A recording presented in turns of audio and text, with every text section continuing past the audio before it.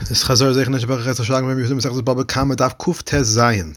Misha said him Omar Loi Otzil Esher Lecha V'Chulu. In fact, why can't the owner of the honey claim that he was joking with him? A Brisa says that if someone can make that claim to a boat operator when he offers him a lot of money to cross the river as he's escaping from prison, Mara says the end of that Brisa gives a case of a boat operator who loses money by taking him across. Let's say he's a fisherman who now can't catch fish and says that he would have to be reimbursed for his loss. That's the better comparison to our Mishnah. Mishnah says Shotav Nor Chamoyrei V'Chamor Chaveri V'Chulu. Mara says it was necessary to give this case in addition to the case of the broken barrel. Why? If we would only have the first case, we would say only in that case he's reimbursed because he went and destroyed his wine to save the money. However, in the case of the river, the donkey drowned on its own with no act of this person, and therefore maybe he doesn't get reimbursed beyond this time. Also, if we only had the second case, we would say that in that case, if he didn't make a deal beforehand, he only gets paid for his time because the donkey drowned on its own. However, in the case of the barrel, since he destroyed his wine, he should get reimbursed for the wine even if he didn't say anything beforehand. That's why both cases are needed. Kahana asked Rav, what if the first person saved the second person's donkey and the first person's donkey ended up saving itself? Can he still ask for payment for his donkey? Rav said, yes, he gets full payment for his donkey. The fact that his donkey saved himself was a gift from Shemayim. As we see once happened when Rav Safra traveled with a caravan, that a lion miraculously accompanied them to protect them along the way. Every night, one of the people in the caravan would take their own donkey and feed it to the lion. When they took Rav Safra's donkey, when it was his turn, the lion refused to eat it. So he went and took it back for himself. We see that you're allowed to take it back for yourself. The same would be with this person. He can take back his donkey without sharing it with the other person. Rav asked Rabbi, what if the person was unsuccessful in saving the other person's donkey? Is he still entitled for payment of his donkey? Rabbi said that's a good question. The answer is they will only get paid for his time. In fact, the Gemara, Brisa says that if a worker was hired to bring medicine to a sick person, and when he got there, the sick person had either died or he was already healed, he still gets full payment for what he did.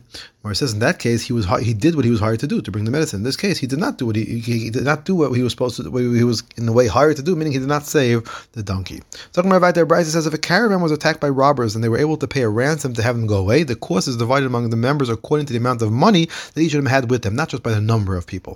If they hired a guide to lead the way, the cost of paying is divided by the amount of people as well. However, we don't deviate from the usual custom of the donkey driver. The donkey drivers may agree that if one of them loses his donkey, all the others are to chip in to replace it for him. If a donkey is then lost due to negligence, they would not have to replace it for him. It's negligence. But if it was not lost through negligence, they would.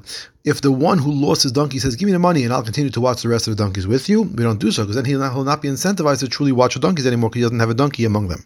Pshita, that they would not just have to give him the money. The Gemara says the cases where he anyway had another donkey in the group, so he's still incentivized. The Chiddush is that by having two there, he'll be even more incentivized. Brisa says if a ship is threatened by waves and they throw things overboard to lighten the load, the loss is divided among all the people on the ship according to the amount of weight they brought on board, not by the amount of money. However, they should not deviate from the custom of the sailors. The sailors can agree that whoever among them loses the ship, all the others will replace the ship for him. If a ship is then lost due to negligence, they would not have to replace it for him, but if it was not through negligence, they would.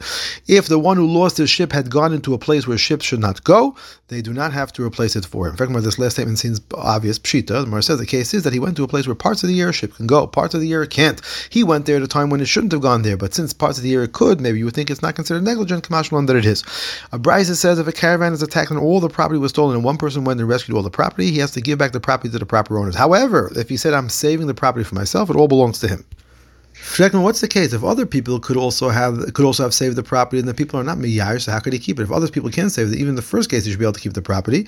Rami Bar Kamma said the case is that all the people were partners in the property, and in a case where the property stands to be lost, a partner may unilaterally dissolve the partnership. Therefore, if he says he's doing it for himself, he has dissolved the partnership. If he doesn't say so, the partnership still exists. Rama said, another teretz, the case is where that the rescuer was hired by all the people to save the property, and it follows Rav, who says that a worker may terminate his employment whenever he wants. Therefore, if he terminates his employment, he keeps it all for himself. If he doesn't, it remains the property of the people. Rashi gives a third teretz. The case is that other people can rescue the property with difficulty. Therefore, if he doesn't say anything, they're not meyayish. If he says he's keeping it for himself, they don't say anything, and they don't say anything afterwards. It shows that they are meyayish. So, the next Mishnah.